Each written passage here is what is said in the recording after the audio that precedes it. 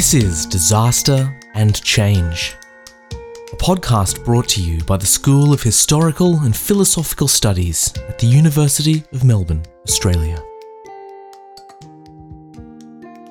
In this episode of Disaster and Change, Professor Margaret Cameron, a philosopher and the head of the School of Historical and Philosophical Studies at the University of Melbourne, discusses the fascinating topic of causation. Professor Cameron uses Aristotle's concept of causation to explore a variety of issues pertinent to our troubled times. In March 2015, billionaire and philanthropist Bill Gates gave a short 8-minute TED Talk called The Next Outbreak, We're Not Ready. To date, it has received 31,874,000 views on YouTube. Gates' talk focused on what we could learn from the Ebola epidemic that killed 10,000 people a few years ago. This is what Gates said close to the start of his talk. If anything kills over 10 million people in the next few decades, it's most likely to be a highly infectious virus rather than a war. But we've actually invested very little in a system to stop an epidemic. He said, we're not ready for the next epidemic.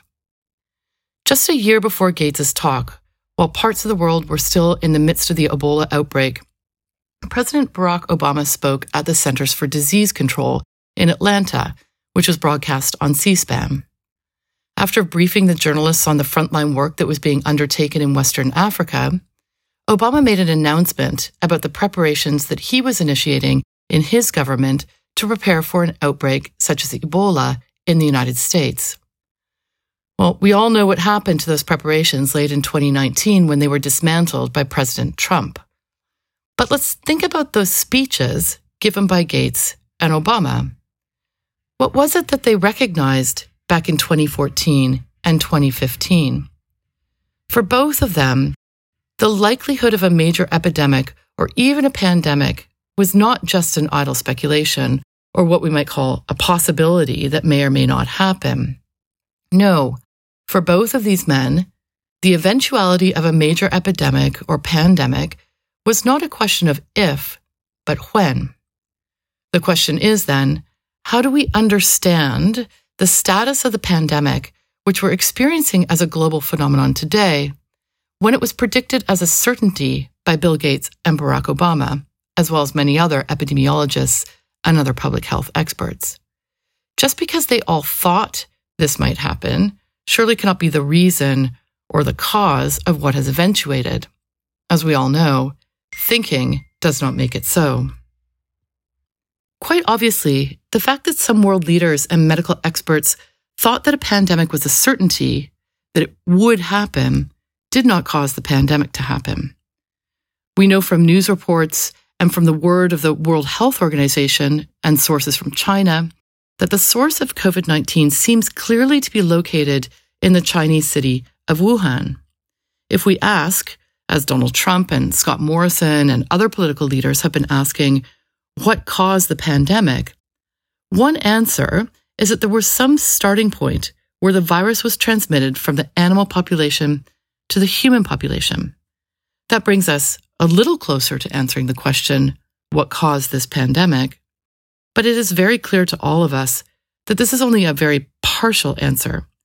It is an incomplete answer to the causal question, what caused this pandemic? In fact, this question is very complex, or rather, it will require a very complex answer. In order to recognize the complexity of this question, we need to get a philosophical grasp on the range of and on the complexity of types of available answers. Causation is a difficult phenomenon to wrap our minds around, and philosophers have been thinking about it for centuries, even millennia. If we are seeking causes of effects that we experience, that is, if we experience the effect of a global pandemic and we seek to know its cause, or its causes in the plural, what we are ultimately seeking to do is to explain the phenomenon of change. What caused the change from a world where people were not threatened by this disease to one in which we are? That is the question in its crudest form, but we will also ask whether it's the right one. As stated at the start of this episode, I am trained academically as a philosopher, and specifically as an historian of philosophy. It will take thousands of experts across an incredibly wide range of specializations, from public health experts and epidemiologists to biologists, sociologists, urban planners, economists, and many, many others, to put together the various explanations or causes to answer the complex question, what caused the global pandemic? But what I can do is to help us to try to make sense of what we're asking for when we ask this question. What is needed is a way to think about the phenomenon of causation in a way that's sufficiently nuanced and sophisticated to be able to track and capture its answers. Turning and pointing to a market in the city of Wuhan is just not going to be enough. So, to do so, I propose we turn to one of the most influential philosophers in history, namely to Aristotle. What this 4th century BCE ancient Greek-speaking philosopher can teach us today is how to organize our own thinking about the phenomenon of causation. This will allow us to have a more refined sense of what we're asking for when we seek to understand what caused the situation we find ourselves in today. Then, when we hear putative answers from scientists, medical professionals, politicians, and the media, we will have a more nuanced way to determine for ourselves whether this pressing question about the cause of the pandemic has been fully and adequately answered. As a reminder before we dig into the philosophy, the rest of what follows presumes no background knowledge of Aristotle's thought or of philosophy in general. Let's change gears altogether for the next little while and drop all talk of the coronavirus and the pandemic and just take a look at Aristotle's philosophical views about change and how to explain what causes it.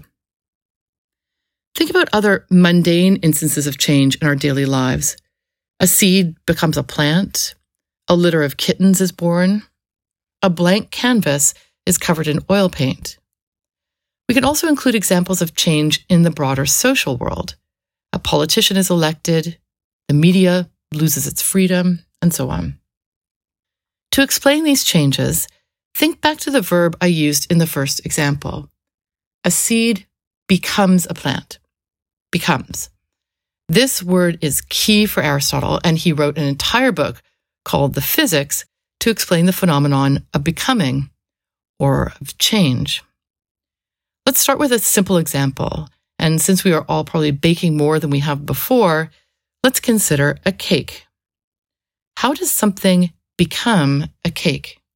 Well, cakes are made up of ingredients such as flour, sugar, eggs, milk, butter, baking soda, and we can make this a chocolate cake, cocoa powder.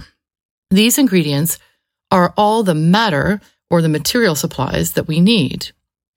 But other things are needed to explain how these material ingredients become a cake.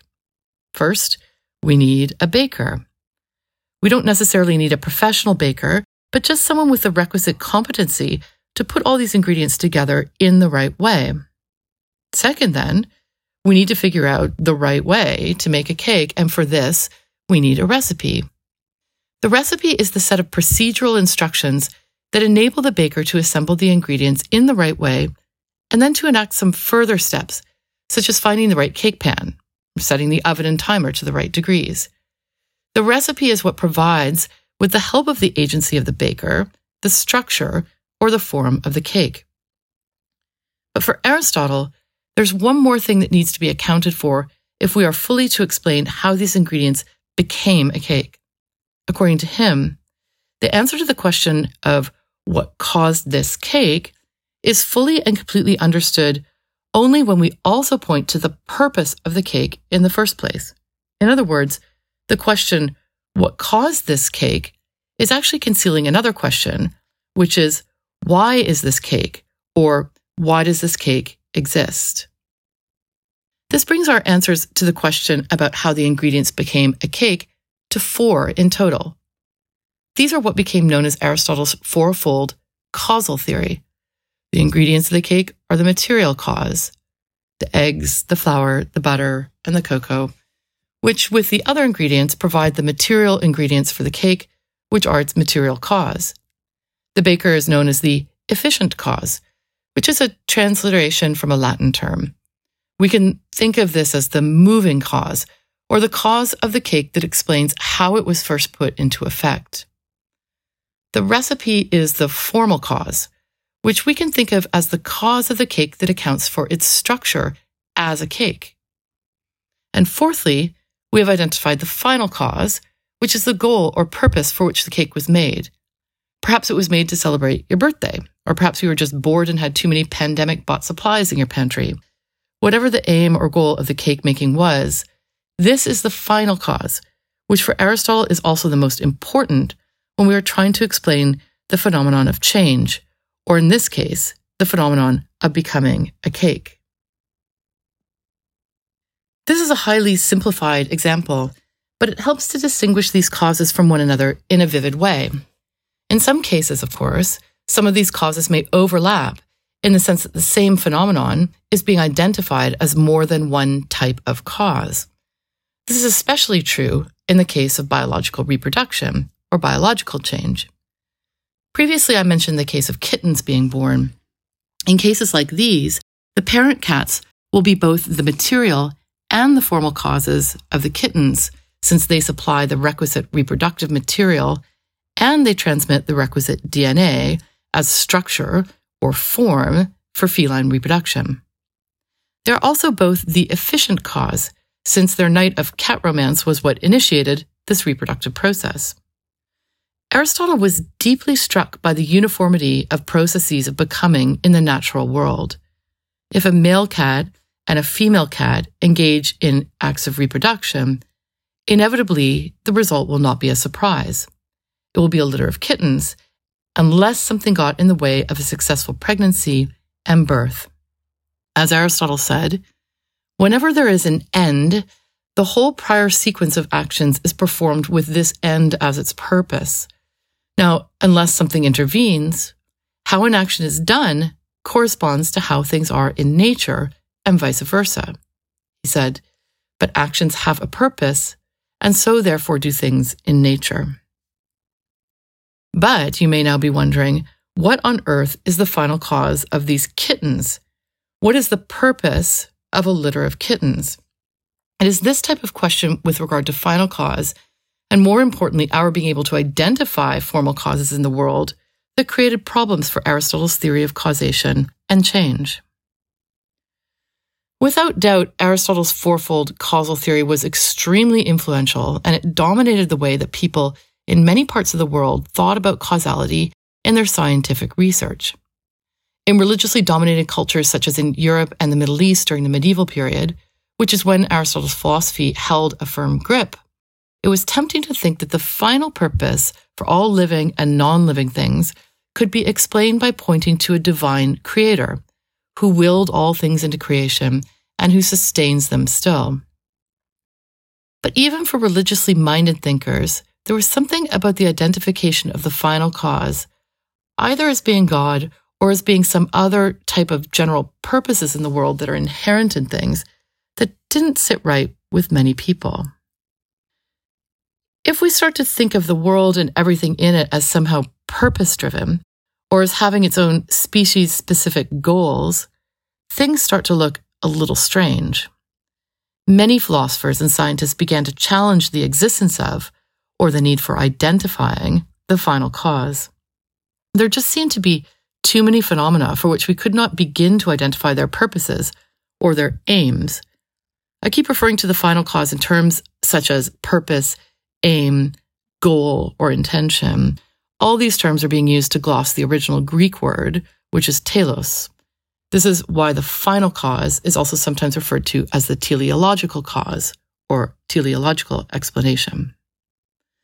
Critics of the final cause began to pop their heads up in the 15th and 16th centuries. Francis Bacon, the famous English Renaissance scientist who is often considered to be the father of empiricism, argued that final causes should be consigned or relegated to metaphysics, that area of philosophy which at that time was thought to posit only unanswerable questions. Real scientific research, Bacon thought, should take into consideration only what is observable in nature. As such, he retained both the material and the efficient causes in his scientific arsenal but got rid of the unobservable formal or structural and final causes. Famously, David Hume went even further than Bacon and questioned the very need to appeal to causality at all. Criticizing Aristotelian causes as secret powers, he wrote, "It is allowed on all hands that there is no known connection between the sensible qualities, i.e., the things that are able to be sensed by our five senses, and the secret powers, and consequently that the mind is not led to form such a conclusion concerning their constant and regular conjunction by anything which it knows of their nature." I want to argue against thinkers such as Bacon and Hume that there is something worth holding on to regarding Aristotle's fourfold causal theory, especially when it comes to explaining phenomena in our human existence. Reducing or eliminating causality altogether just simply will not work. We know this because we see things that move from one state to another, things that become other things all the time. There are causes in the world, and there are ways for us to identify them. Aristotle's four causes, the material, formal, efficient, and even controversially the final, might provide us with the right amount of complexity and nuance to handle questions such as, how did this litter of kittens come to be? Or, how did the pandemic come to be? Recall that at the start of this podcast, I referred to the speeches given by Bill Gates and Barack Obama over 5 years ago, in which they both saw the eventuality of a major epidemic or pandemic. I had said that both men, along with many other experts, saw this as a certainty. They did not know where it would start or precisely when it would be, but there was no question in their minds that this was going to happen. I also asked what is in fact a metaphysical question, which was this: what was the status of the pandemic before it happened? We can see that we have undergone a change from a world in which the pandemic was not in existence to a world in which it really and truly exists. How can Aristotle's fourfold causal theory help us to explain this change? Given the problems I referred to about the appeal to final causality in our explanations for change, I realize that I'll have to do some work to show how this explanation is useful and viable as we seek to understand this recent global change. So let us look first at the three other Aristotelian causes. Clearly, what Gates and Obama were able to recognize several years ago was that the material conditions for a major epidemic were already in place. The existence of the coronavirus was well known. We experienced this with the SARS and MERS outbreaks in past. The presence of the coronavirus in certain types of animal species was also known, as was the fact that those types of animals come into close human contact via things such as the Wuhan market. I'm singling out Wuhan because it's the place that's been identified, but it, of course, could have been in many different locations. The very presence of the virus in animal species that are known to interact with humans constitutes the material cause of the pandemic. Is this fact alone sufficient to explain what caused the pandemic? Of course not. To start the process, there needed to be the actual and successful transmission of the virus from an animal to a human being. Think of the baker who bakes the cake. There has to be a trigger, a starting point to the changes and motion that ensue. In this case, whomever turns out to be patient zero of COVID-19 is what Aristotle calls the efficient cause of the pandemic. There will be other efficient causes identified, but for simplicity, let's just start here. We can see that the mere presence of the virus on the globe is not sufficient to cause the pandemic. We also need to account for that initial point of transmission to humans. However, even when we have identified two different causes of the pandemic, the material and the efficient, we still have not answered the question about what caused the pandemic. A very important cause turns out to be the formal cause. I have also called this the structural cause because, like the recipe for the cake or like the DNA of the kittens, this is what provides the structure for the materials to be organized the way they are. It's useful to mention here that there has to be a special relationship between the matter and the form in order to generate a particular effect. In other words, not all matter can be structured in any way whatsoever. Take an example of a very simple type of structuring agent, such as a cookie cutter. The cookie cutter's shape or form can be transferred to many different types of material, but not to every type of material, such as water or dry sand. Once the shaping agent is removed from the water or sand, the material will once again lose its structural integrity. The transmission of forms or structures to things requires a particular matter in order to be successful. The case of species-specific biological reproduction is a case in point. The particularities of matter-form relationships will allow us to begin to identify the structures that are relevant for providing an explanation of the existence of the pandemic. For the high level of transmissibility of the coronavirus to be possible, structures such as urban density and open markets are explanatory. Very extensive and frequent global travel at rapid rates of speed are also structurally relevant. We already know that most places in the world are being compelled to rethink from a very fundamental level how we will live in urban centers, which, like here in Melbourne, are deeply reliant on mass public transit and therefore on close human proximity. How will we organize our sidewalks? What will it be like to stand in line or sit adjacent to strangers in restaurants and pubs? With airlines currently nearly grounded to a complete halt, we need to rethink what it means to travel, to visit relatives and friends abroad, to fly to other parts of the world to attend meetings and conferences. Our whole conception of taking vacation will be rethought. We have seen the devastating effects of cruise ship travel on the passengers and crews aboard, not to mention the contagion they brought to the people with whom the holidaymakers interacted when they returned to land. Do we really need cruise ships? It has been astonishing to hear that even after word of the pandemic had become known in places such as China and then Italy and Spain, people were still aboard cruise ships across the globe, some having only recently embarked. Travel, public transport, the geography of our daily lives in an urban center, these are all structural components that, when triggered appropriately by an efficient causal agent, namely patient zero, with the right sort of matter, namely a novel coronavirus, enabled the pandemic to come into being. But the structures are even more numerous, and here's where we begin to start thinking about the social and political structures that we have created.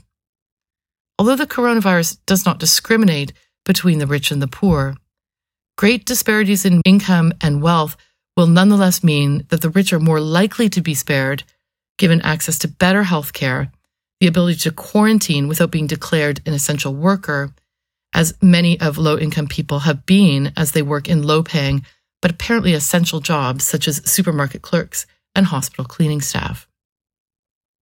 There are other structures that we have created that have enabled the spread of the virus more quickly and more ferociously.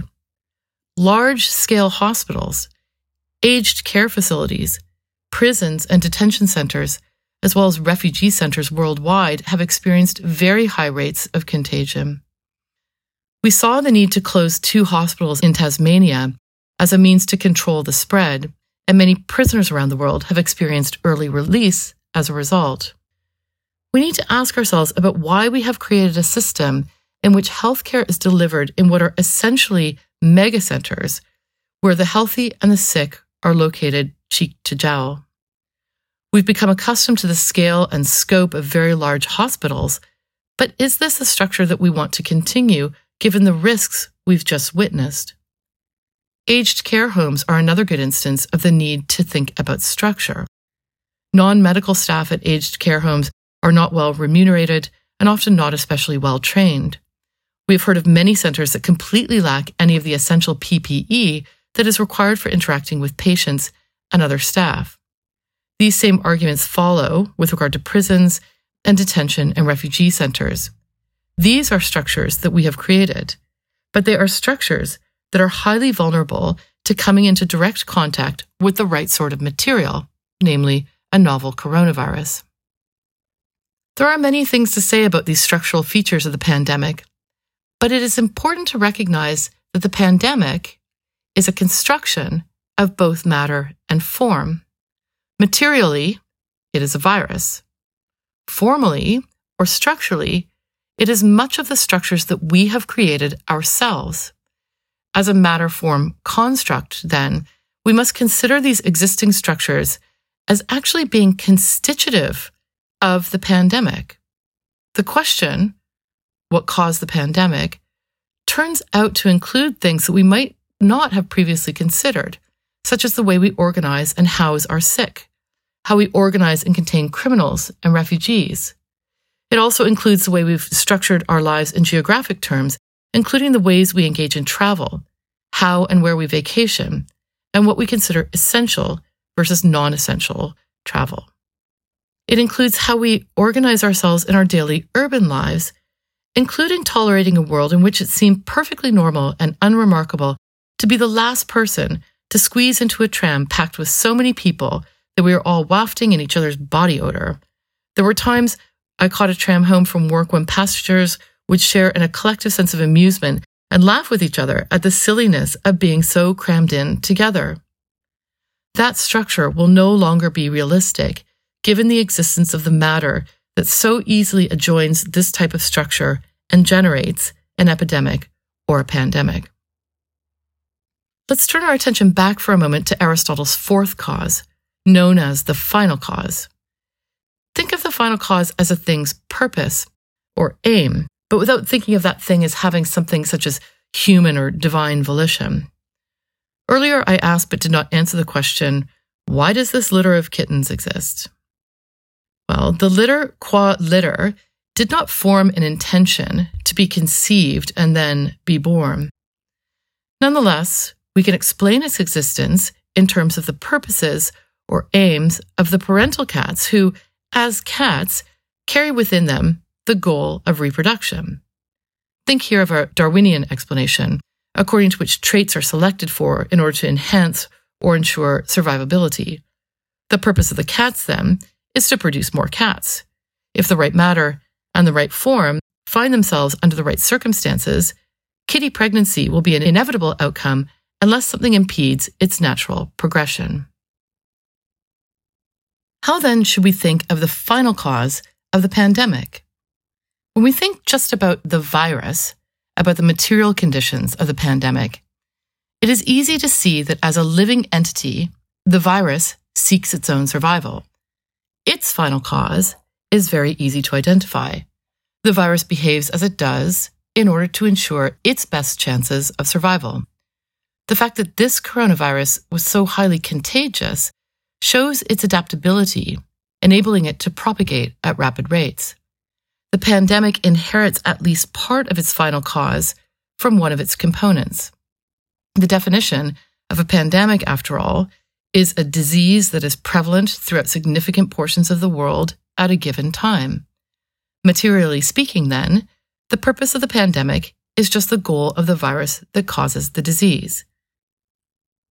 But as we have seen, to explain the pandemic in its fullest extent requires also that we point to the very structures that enabled the virus's spread. These, too, are constitutive of the pandemic, as we have seen. And these are all our own structures. We made them, and we sustain them. We invest them with all of our own purposes: supermarkets, malls, cafes, airports, cruise ships. These all belong to us, and they are successful when our goals and purposes in creating them are fulfilled.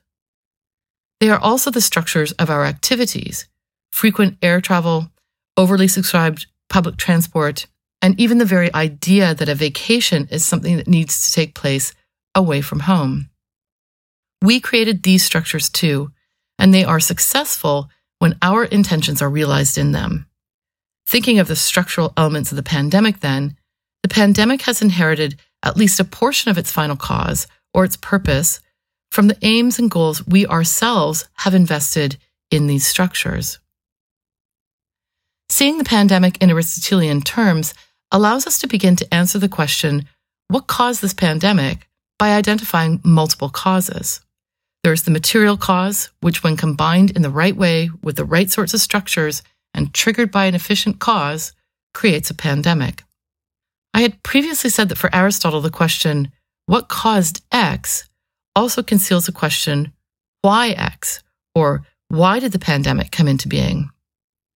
And it turns out that seeing how so many of these structures in our daily lives facilitated its coming into existence should make us realize the extent to which we all caused the pandemic, at least when considering its formal features and the way in which they interact with the viral material. Let me conclude by going back to the speeches given by Barack Obama and Bill Gates and try to answer the question, what was the status of the pandemic which Obama and Gates were so certain would happen before it happened? Given that all of the causes were already present in the world, Aristotle would say that the pandemic, before it actually existed, was potentially existent. This is not to say that it was a possibility or some sort of probability. Sure, we can talk about probabilities when trying to predict when something will happen in the future or how many people will be impacted by it. But this is not the sense of potential that Aristotle meant. Something is potentially existent in the sense that, in the right circumstances, and as long as nothing impedes it, a gum nut will grow into a gum tree. The gum tree is potentially existent as soon as there is a healthy little gum nut in existence. So Gates and Obama were so certain that a pandemic would actually come into existence because it was already potentially in existence.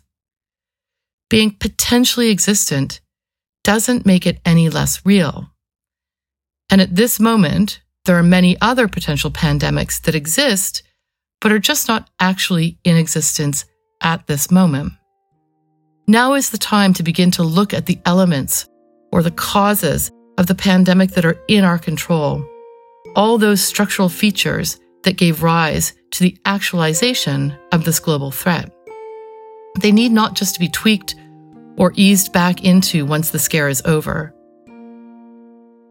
They need to be structurally rethought altogether, which will be a massive but essential human undertaking. Perhaps it's best to think that the final cause of the pandemic, its goal or purpose as a particular combination of matter and form, was to force us to rethink the structures that made it actualized.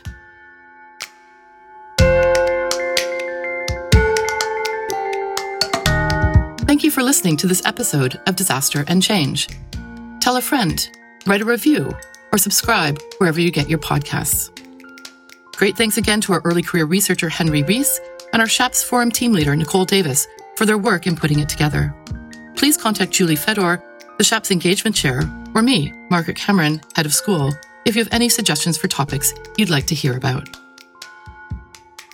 This podcast was produced by the School of Historical and Philosophical Studies at the University of Melbourne. We acknowledge the traditional owners of the lands on which our university operates. Lands of the Kulin peoples, which includes the Wurundjeri, Bunurong, Wathaurong, Dja Dja Wurrung and Taungurung peoples, as well as the Yorta Yorta Nation. We pay our respects to elders past, present and emerging, and acknowledge that sovereignty over these lands was never ceded.